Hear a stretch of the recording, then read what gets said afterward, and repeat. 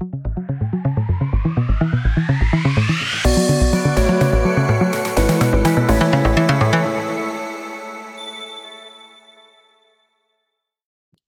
everyone. Welcome to my show, Career Startup Podcast, a podcast to spotlight Asian entrepreneurs and interesting allies that I meet in my life.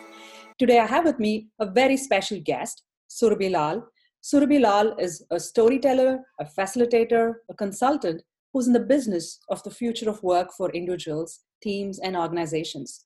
She's currently the Chief Impact Officer at Luminary, which is a nationally recognized collaboration hub dedicated to advancing women through community. She's also an adjunct professor at New York University's Robert F. Wagner's Graduate School of Public Service, where she teaches courses that focus on management, leadership, workplace effectiveness, and career development. Surabhi loves to dance in the kitchen, cook, and as well as do a lot of fun and interesting things. Let's go further and explore what Surabhi Lal has to say on our podcast. Welcome to the show, Surabhi. Thank you so much, Priyanka. Thank you for having me. Such a pleasure to have you on our show. And Surabhi, you come across as somebody who's very passionate about women, about equity, empathy, and public service. And I love interacting with such fabulous women. And for our listeners out there, Surabhi is always interested in helping fellow women succeed. Thank you. I'm excited to get into our conversation. Thank you. So Surabhi, let me start from your childhood. I know you grew up in the suburban parts of Washington, D.C. here in the US, but you also have family and roots back in Delhi. And as Surabhi spent her experiences in her childhood traversing between DC and the hot Delhi summers, we want to know how that experience helped shape your interest in equity, empathy, and public service. I think it's all connected, and it goes back to really my childhood. So I grew up in suburban DC in two very different neighborhoods. One that was a mixed class and race neighborhood, and one that was more wealthy and predominantly white. And so I had exposure to two very different neighborhoods, and then layered on top of that, I had exposure to spending summers in India, which I have brilliant memories of all sorts of things about spending the summers in India besides the heat and the bugs that of course are ever present. But things like, eating aloo ki tikki on the street, things like sleeping on the roof in the veranda and playing with my cousins. And as an only child, it was really the time in my life where I felt like I had this strong unity of siblings that were in the same house as I was. So one of the things that I really gained from that experience was an exposure to the different ways in which people live. And if I think particularly about between suburban DC and Delhi, there were structural infrastructure things that were really left an imprint on me. So I remember needing to take a bath at a certain time because otherwise the water wouldn't come, that the electricity would go out. And growing up in suburban DC, those things were never an issue in my mind. If you wanted to take a shower at midnight, you could take a shower at midnight. There was always water. So this expectation that there was always this infrastructure, both around electricity and around water, really stuck with me as, there's something going on here. And it isn't about technology, everybody has it, but also about access. And even seeing kids who looked exactly like me that were living a very different life. So I remember seeing a little girl who's about my age with a really dirty, dusty frock on, thinking that could be me. Like, she's my age, she looks like me. And what's going on? So that really got me interested in ideas of equity and inequity and development. And also, I think moving between a lot of different communities, particularly as an only child, I played a number of roles. One is really trying to connect with all those people, which is where my empathy comes from. I think a lot of where my empathy and my empathy skills come from, because it isn't just a trait, it's also something that we need to practice, and we need to practice every day. And we can talk more about that as we go on. But also this idea of being a translator and thinking to myself, what's going on here? why is this way? Why is it that way? And ultimately has led me to positions and areas where I really want to develop senses and communities and cultures of belonging, because I know what it feels like to not belong. And I use that feeling to really drive my actions to build community. And the public service piece is really just that. We got to make things better. We have to make our lives better. And we can absolutely do that. And some issues are individual, they're interpersonal, and some issues are much larger on a structural level. So I think growing up in those multiple arenas and having those experiences really did impact what drives me. Thank you, Surabhi, for sharing those childhood experiences. And as I look back as somebody who grew up in India, I can resonate to a lot of basic infrastructure issues, be it the road transportation, electricity, water, which is still a challenge in a lot of ongoing areas. And today, as we live in the US, the infrastructure is way better, but we take a lot of things for granted, right? So it's always nice to retrospect with empathy about how people still suffer in different parts of the world for just getting their basic needs met.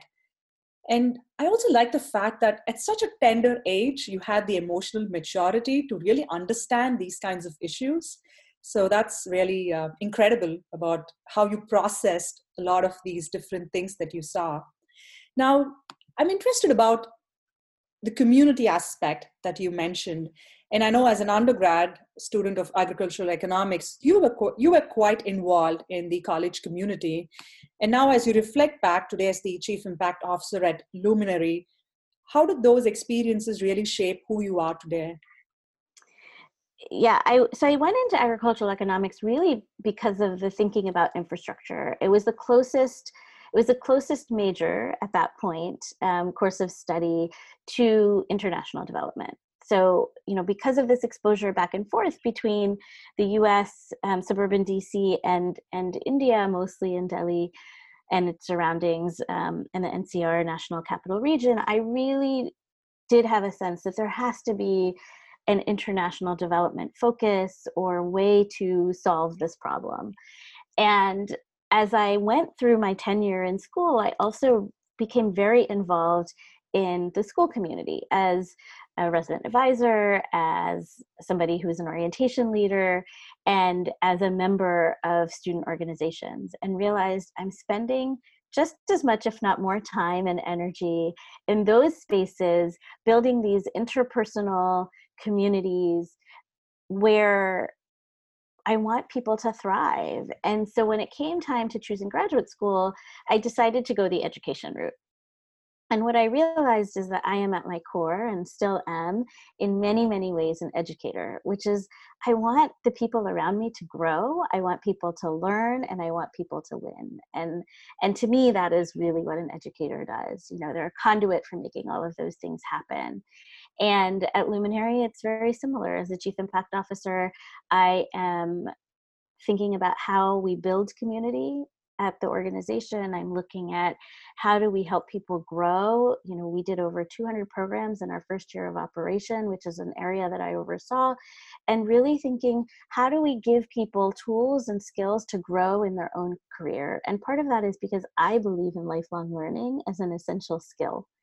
And if you ask me what I think about the future of work, I would tell you that I think the future of work is community and learning. So the ability to grow, the ability to learn, and really underlaid with this idea that community is about belonging, and it's about bringing diverse groups of people together to feel that community of belonging.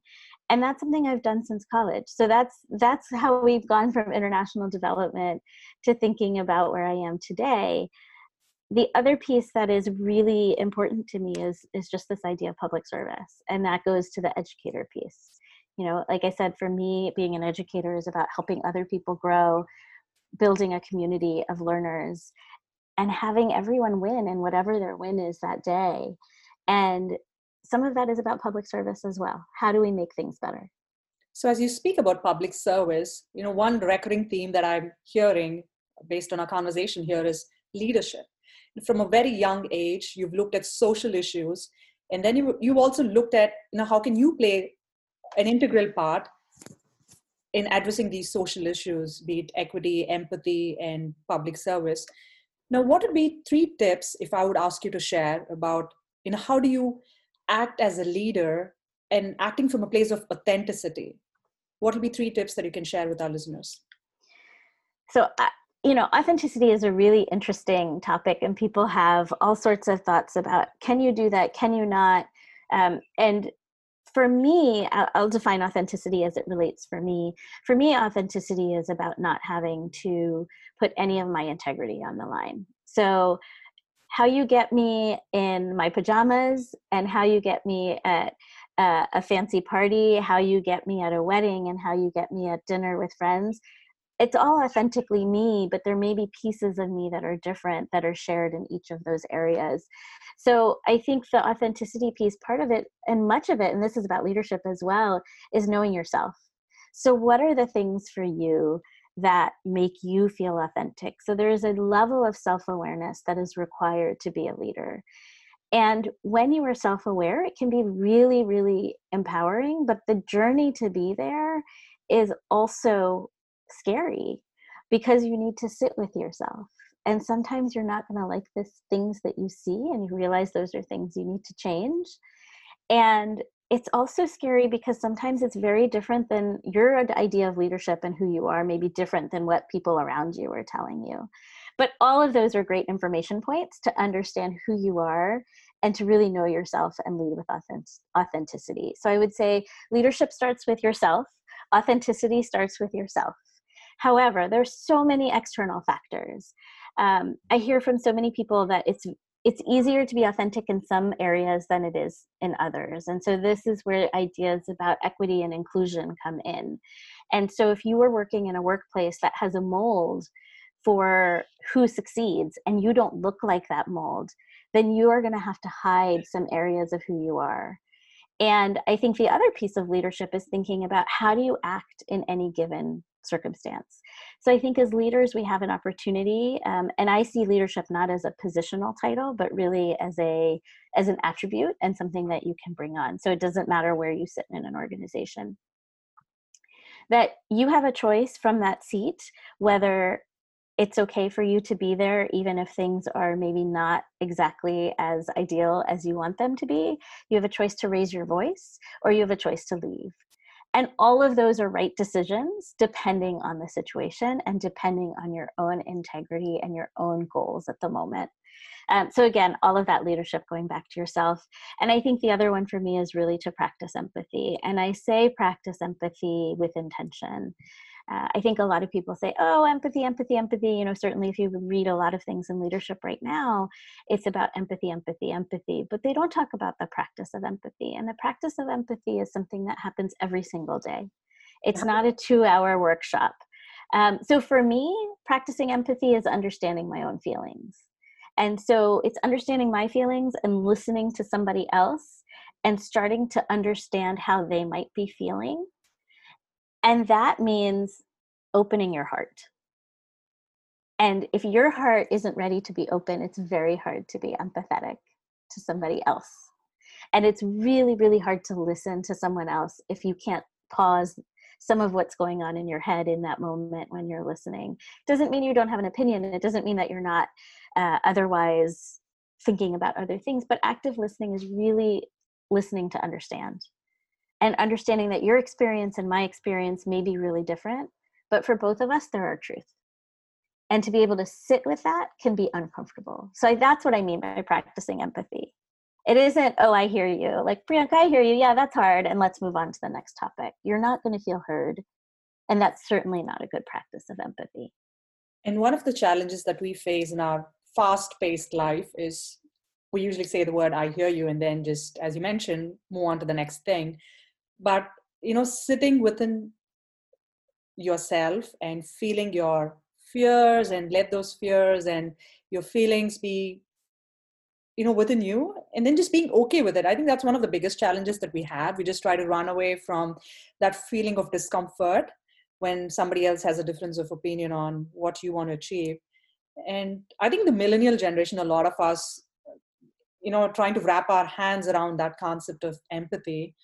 I really love the fact that it's not just waiting for others to show empathy on you, but you being open towards empathizing with what somebody else is going through and just being kind and courteous. I think that's one of the traits that we'll have to continue inculcating as a lifelong learner.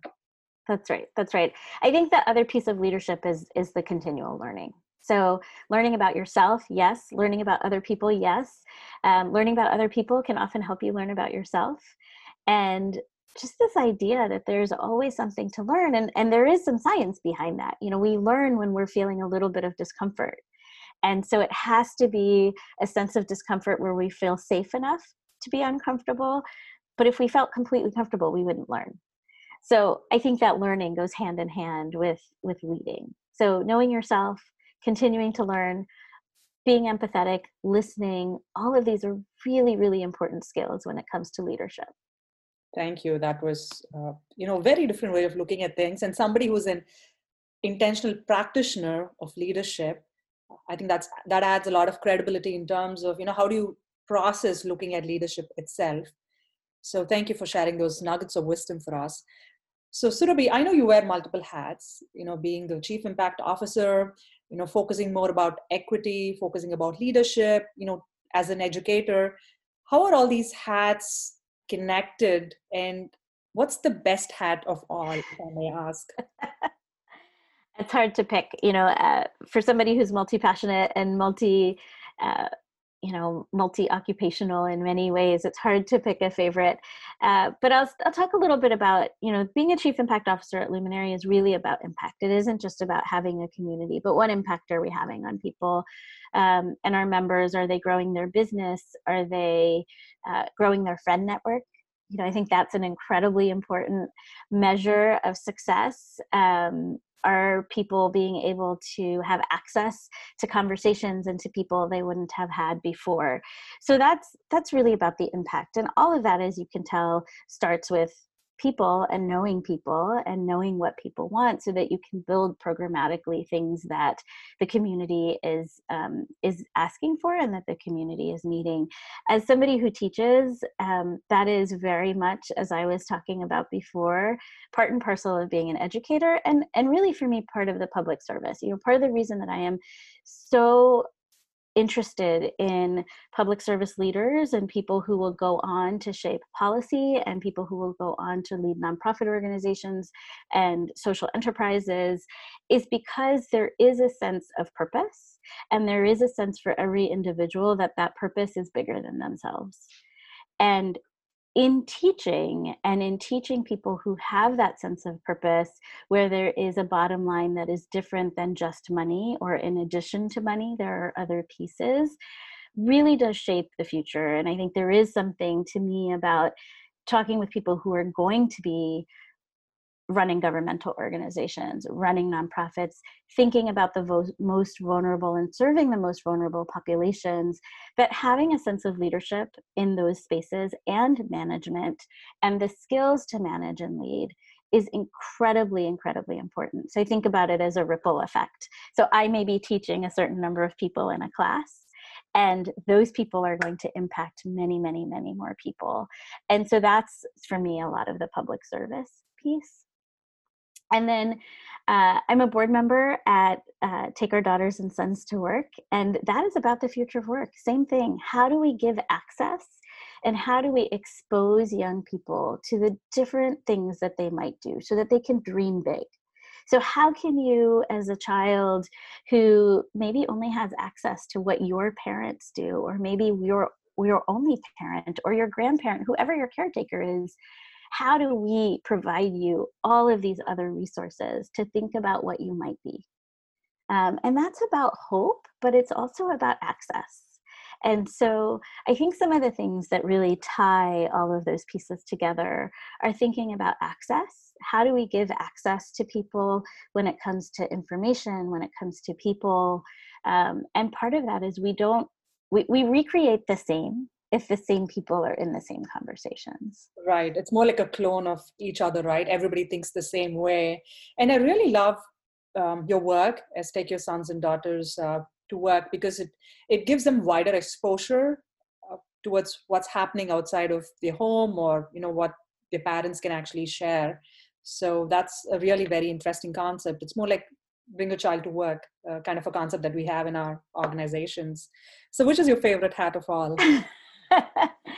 Oh, that's so hard. So I would say my favorite hat um, is maybe it's very hard to pick. I mean, it would be very easy for me to say my favorite hat is being a parent, because in many ways that's all of the things, right?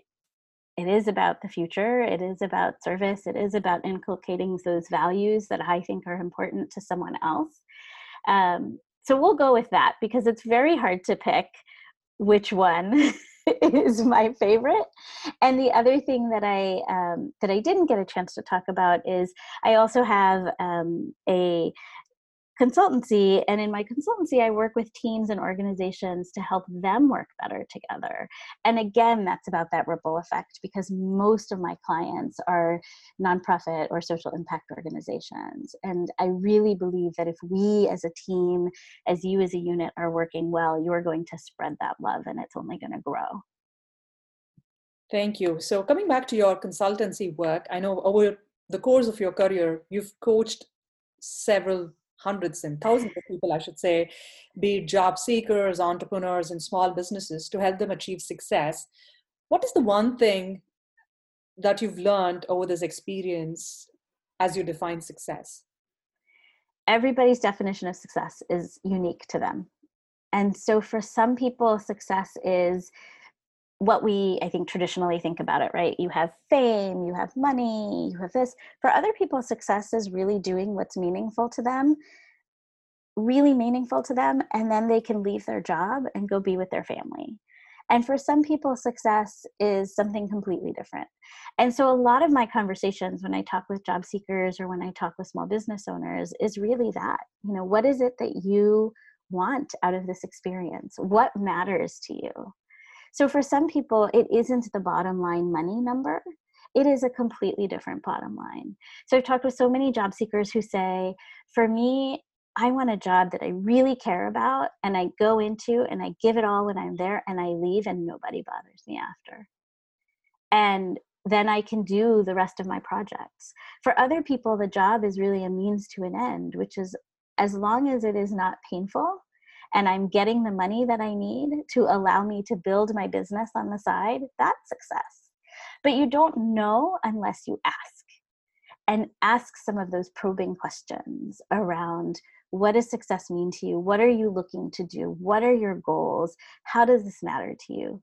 Because if I went into every conversation and thought, oh, your ultimate goal is to be the CEO, your ultimate goal is to be the executive director, your ultimate goal is to be the commissioner, that's not my job to say. My job is to help the people I work with think about what that looks like. And that's on an individual level. We all need to know that. And I think even when we're thinking about a team, teams are made up of individuals. So what can you contribute? What are you uniquely positioned to contribute on your team? And how does that fit into your own views of work and meaning and purpose of what you want to be doing? And those are questions that I think a lot of people don't start with. A lot of people will start with, here's my, particularly with the job seeker, where a lot of my career has been helping people get to their next job, is here's my resume. Can you look at it, mark it up? Here's my cover letter, mark it up, and let's be done. But I think the conversation starts way before that. So I often say, all right, so back up. What are you using the resume for? What is of interest to you? What is it that you want to be doing? And what's your goal? And I think there's as long as you know your goal, that's okay. And if your goal is, I don't care if I'm miserable for the next 2 years because this job is going to make me the money I need to start the thing that I really want to do, great. That's clarity. And so having that clarity of goal is super important. So Surabhi, if I may put you on the other side, asking you, how do you define success and what is your goal? What would that be? Yeah, good question. All the career coaches I know are often the hardest folks to answer these questions because we're so good at having the conversations with other people. For me, success is really what I said before around being an educator. I want the people around me to grow. I want them to thrive. I want to be a part of that. whether that is as a official teacher, as an unofficial teacher, as a friend, as a support, as a colleague, as a catalyst to making a team work well together. So I see a lot of my impact, my personal impact, is through the people that I work with. And so I am a conduit for making that happen and making the people around me successful. So for me, that's success. And the other piece of success is not putting my integrity on the line. So being able to speak my truth, and that means even when things are difficult and it's hard to have some of those conversations when you think that things are not running really well, but also knowing that for me, if I don't say anything, that's going to eat away at me on the inside. So success is both internal for me in terms of living my values, and external in terms of helping the people around me succeed. Thank you. And one management tip that you would love to share with our listeners? A management tip. A tactical management tip. Yeah, absolutely. Absolutely. So there's so much, right, written about management and leadership, and there's a prevailing thought that management and leadership are different things. And if we go with that, we think about leading as about being about the people around you, and managing is about managing the process. So it's important to have both.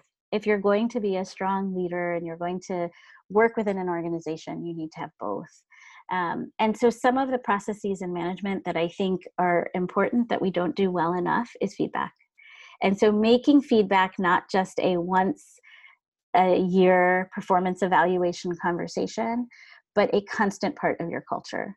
So what did we do well? What could we do differently? What's one thing that I might change? So these are all questions that we can normalize so that feedback and constant learning, which is what feedback allows us to do, becomes something that feels normal. And it doesn't make people nervous and get their shoulders up and feel a little bit like, I don't know what's going to come, but that it's normal, that after a conversation or after a large event or after an initiative, that the process that you build into your management is reflective. What went well?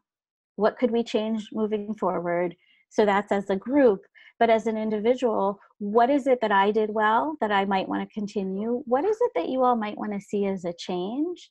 Or what do you see that's happening around me that you might say I might not know about but want to know about? Like, these are questions that we can ask each other within a community, within a workplace that has trust, that can really help both individuals and the organization. That's absolutely true, Surabhi. And the questions that you shared as part of feedback is something that we can apply in our day-to-day lives, not just professionally, but even personally, right? As a human being and a lifelong learner, what is the one thing that I could be better at? And is there another way I could have handled the situation? So those are things that, we need to retrospect more as a gratitude feeling, every day as you wrap up, your day. So, fun fact about Surabhi. Surabhi is someone who loves to cook, and most important of all, enjoys to eat her cooked food as well. Surabhi, that brings an interesting, thing that my dad always says. He says, you got to do two things in life. One is to drink loads of water, and the other is to eat well, no matter what's happening around you, because that helps you keep your emotional well-being, really up to the mark. So tell us your love for cooking, dancing, and eating as well. In the pandemic, I have to say that when people ask this question, and I'm sure a lot of people have asked you this question, what is bringing you joy during this time of pandemic and quarantine? And for me, it has really been cooking, because it is not only for me a creative outlet. Sometimes it's a challenge to cook something that I haven't cooked before. But it also has this instant gratification, which is, not too long after you've started the project, you actually get to eat what you cooked. And that feels really nice. And I think, as somebody who likes that, gratification and loves food, it has a win all around. Now, not everything I cook turns out great. And that's okay. One of the things that I would say to people a long time ago, actually, a former student of mine said, I don't really like cooking. I'm afraid I'm going to fail at it. And I said, I live in New York. I said, so if you fail, you order a pizza and it's at your door, and not too long afterwards, who cares? Who cares if you fail? So for me, it's both this chance to be creative, to experiment. And when the experiment goes well, it's such a good payoff because you're eating this lovely meal. And it doesn't have to be fancy. It doesn't have to be, some 5-course sort of thing. But there is this immediate payoff. And certainly in time of pandemic where people don't get to go to their favorite restaurants, and for me, especially in the early days of the pandemic, I wasn't getting takeout at all. I thought, all right, so this is the world telling me there are certain things that you really like, and now you're going to figure out how to make them. And it's it's a good way to be engaged with your hands, with all of your senses, really, as well as take it as something fun. And so the dance in the kitchen is really that I love music, and to be able to have the music on, to cook and dance a little bit while you are cooking, just move around, is really, really the best way to end a day. And then you end it with eating whatever you made.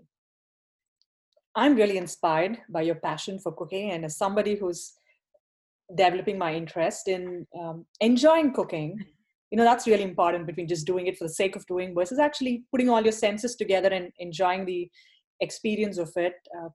That's really a fabulous way of sharing your experience.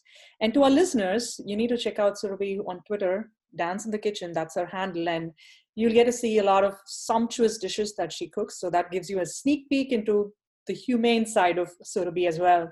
So thank you, Surabhi, for sharing those interesting facts about you. Now we have a fun rapid fire round for you. Are you ready for that? I am. So you tell me the first thing that comes to your mind when I say the following: role model. My parents were career civil servants, so the public service also comes from them. How do your parents feel about your success? I think they're proud of me. They haven't told me otherwise, so we're going to go with that. That's how all Asian parents are, right? Feedback from your parents, especially.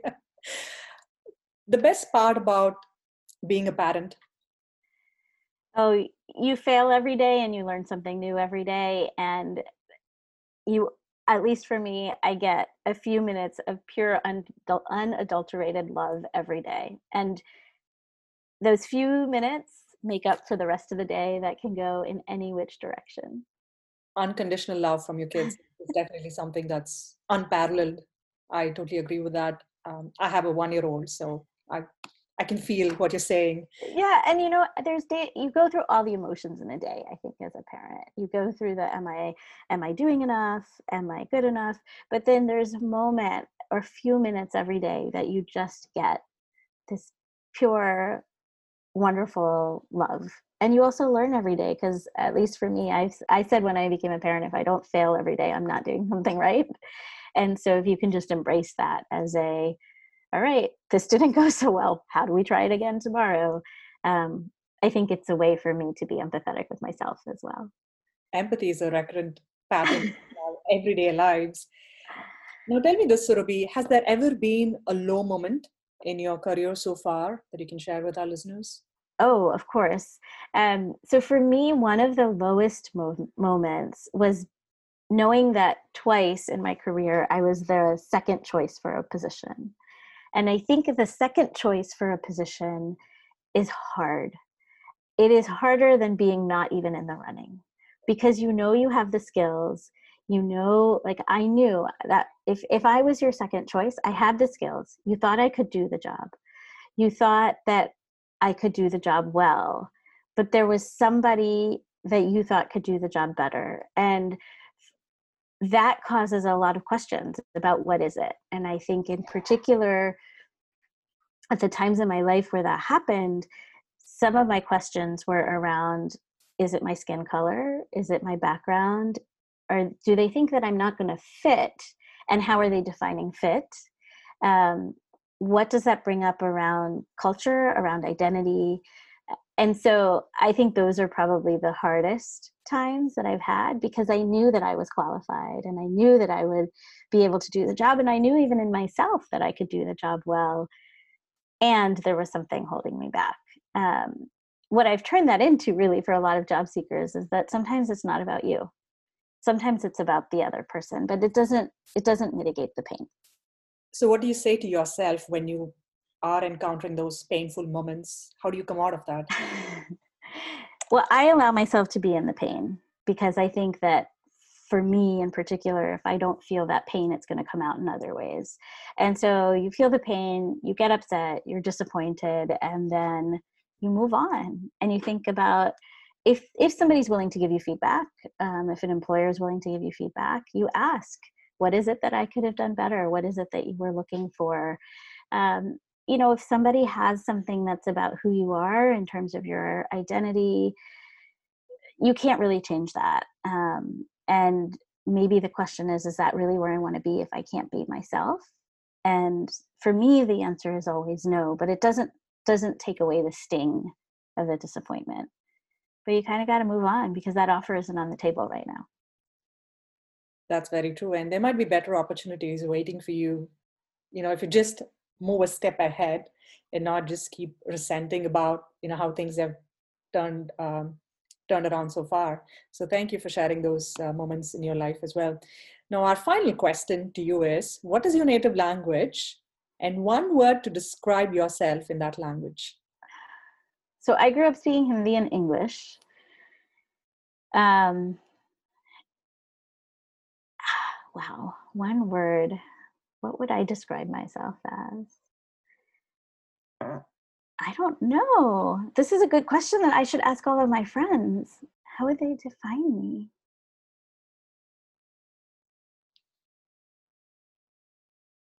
I am stumped. I am stumped. I get you're stumping a professor. I am stumped. What is one word? So I think one word in English that I would use to describe myself is congruent. So again, to the integrity piece, doing the things that I want to do. Like, I feel like that is one word. In Hindi, I mean, as a kid, I was always a little bit of a bandar, which means a monkey. And I think that's probably still true. I like to have fun. I like to play and be goofy. And I think there is something about that lightness and playfulness that is important. That's really impressive. And I'm so glad you have that, that childlike feeling inside you. So it keeps you bubbly and it spreads a lot of positivity. That's the best part about speaking with you, Surabhi. In the conversations that we've had so far, I really feel your passion for authenticity, leadership, empathy, equity. So those are, the major parts that you're really passionate about. So that's one thing. And two, it's about, how your childhood experiences really shaped you into being an emotionally intelligent and a strong woman who knows what she wants in her life. And three, and the best part about all is enjoying life, be it your love for cooking, dancing, and having that enthusiasm in you, no matter, how the situations around you are. So those are three important things that I really, I've really enjoyed getting to know you through this conversation.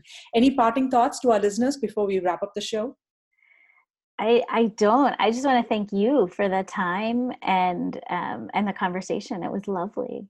Thank you. And that was Surabhi Lal, who's the Chief Impact Officer at Luminary, but also has multiple hats that she wears, be it as an educator, a leader, a consultant, a storyteller.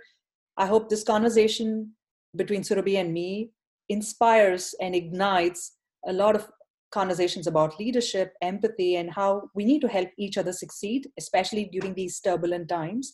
So I hope those are some of the takeaways that all our listeners can benefit from. Until another episode with another interesting guest, this is your host, Priyanka Komla, signing off from Hurry Up Startup Podcast, a podcast to spotlight Asian leaders and interesting allies. Thank you.